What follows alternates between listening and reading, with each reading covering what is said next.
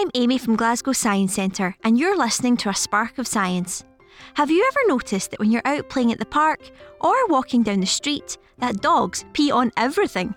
You may think this is a disgusting habit, but this behaviour plays an important part in their social lives. When a dog wakes in the morning and heads outside, they don't actually empty their bladders fully. Instead, they save some to send messages to their doggy friends and acquaintances on the block.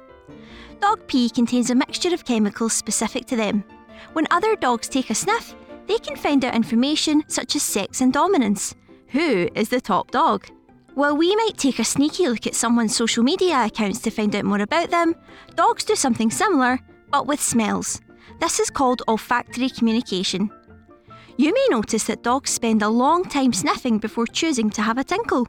This suggests that they're peeing with intention and sending specific messages to specific dogs. Male dogs are more likely to pee over less dominant males' pee, ensuring their scent is on top for everyone else to smell. The height placement of pee can also send messages to fellow passers-by. Research has shown that smaller male dogs are more likely to overcompensate when lifting their legs to pee, hoping to trick the other dogs on the block that they're bigger and taller than they actually are.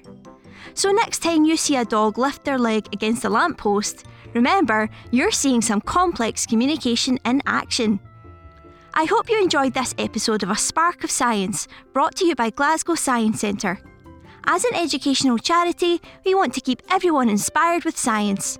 You can explore the vast array of online content on our website, and you'll find us on X at GSC1.